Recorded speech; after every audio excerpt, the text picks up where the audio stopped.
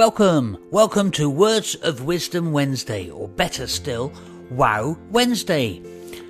We hear and we see those collection of words, quotes, sayings, many of which have survived a test of time over hundreds and thousands of years. They might strike a chord, cause us to act, or maybe even become a guiding light. But more often than not, they prompt a momentary thought and acknowledgement like, "Oh, how very true." So, Wow Wednesday is about grabbing and sharing a few quotes on a particular theme, exploring their meaning, relevance in today's life, and how they can be a real foundation to developing direction. So, welcome to Wow Wednesday.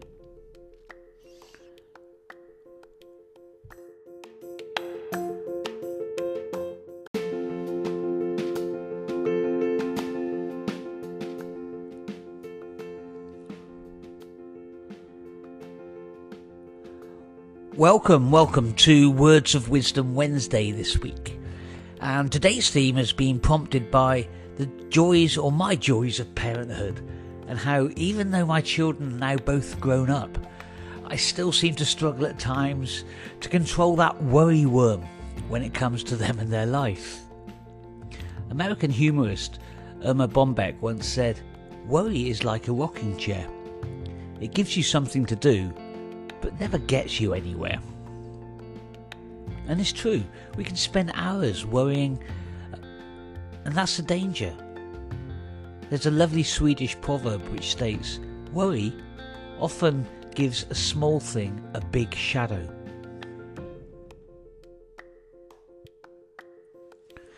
And we can find ourselves allowing our mind to take any issue and create a worry.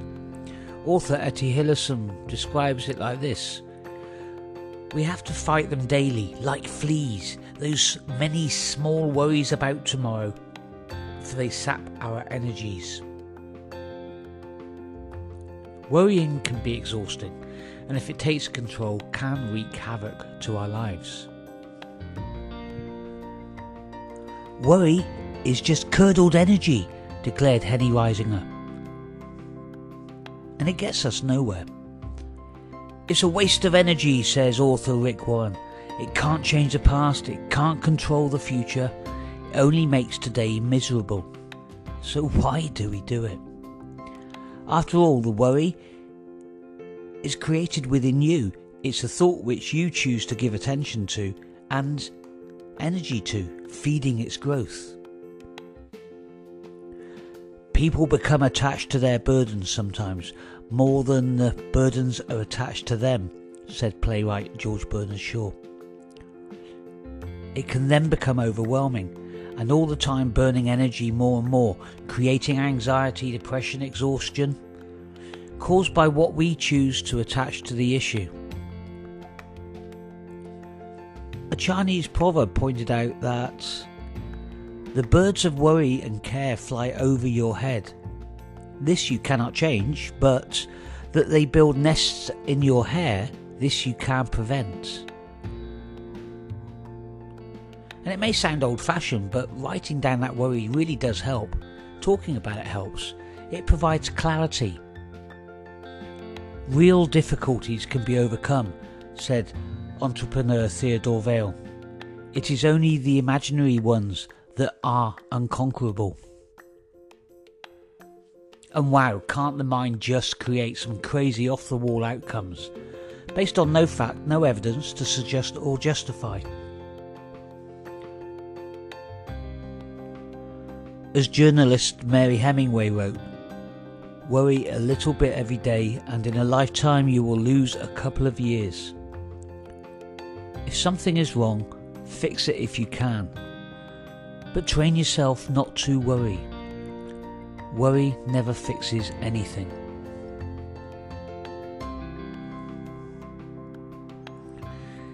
It's about getting your mind in a place which is the now, living and dealing with the present moment. Your life is happening right now.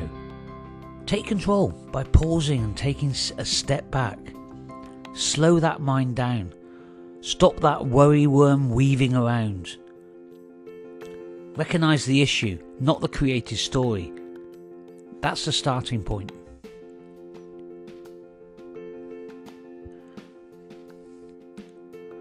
A worried person sees a problem, and a concerned person solves a problem. A great point made by traveller and writer Harold Stevens. You need to detach and stop feeding the worry, and look at the facts, not the imaginings. Is it something you can control? Is it something now, or created and projected as a future possible outcome? What are those feelings you are attaching to the issue, and why? Is it fear? If so, what is the fear of? Is it driven by love, that you care? Is it driven by trust or control of another's actions? Is it driven by self-doubt, lack of confidence, or self-respect? Let our advanced worrying become advanced thinking and planning, declared Winston Churchill. And after all, action is worry's worst enemy. So with control of that lively instrument inside the head, the mind can be very creative. But why is it that we let the imaginings paint a dark picture? Flip it. Why can't we imagine, create a positive outcome, and then build the action that we can take from that? Face that fear, use that care, that love as a fuel to project you forward. Build the confidence to trust others' actions. And most importantly, recognise what you can and you cannot control. Don't allow others' actions or inaction to drag you down, deflate or stop you. What you can control, grab it, decide and act. Becoming aware of when you first feel that wiggle of the worry worm and stopping it in its tracks means that you can train and you can take control of that magical mind of yours. By managing yourself today, you become better prepared for tomorrow. Philosopher Marcus Aurelius once wrote, "Never let the future disturb you. You will meet it, if you have to, with the same weapons of reason which today arm you against the present."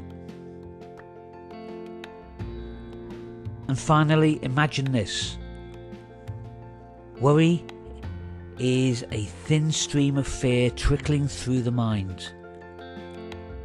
If encouraged, it cuts a channel into which all other thoughts are drained. Writer Arthur Summers Roche described it so well. Thanks for listening, and please tune in again soon. My name is Richie.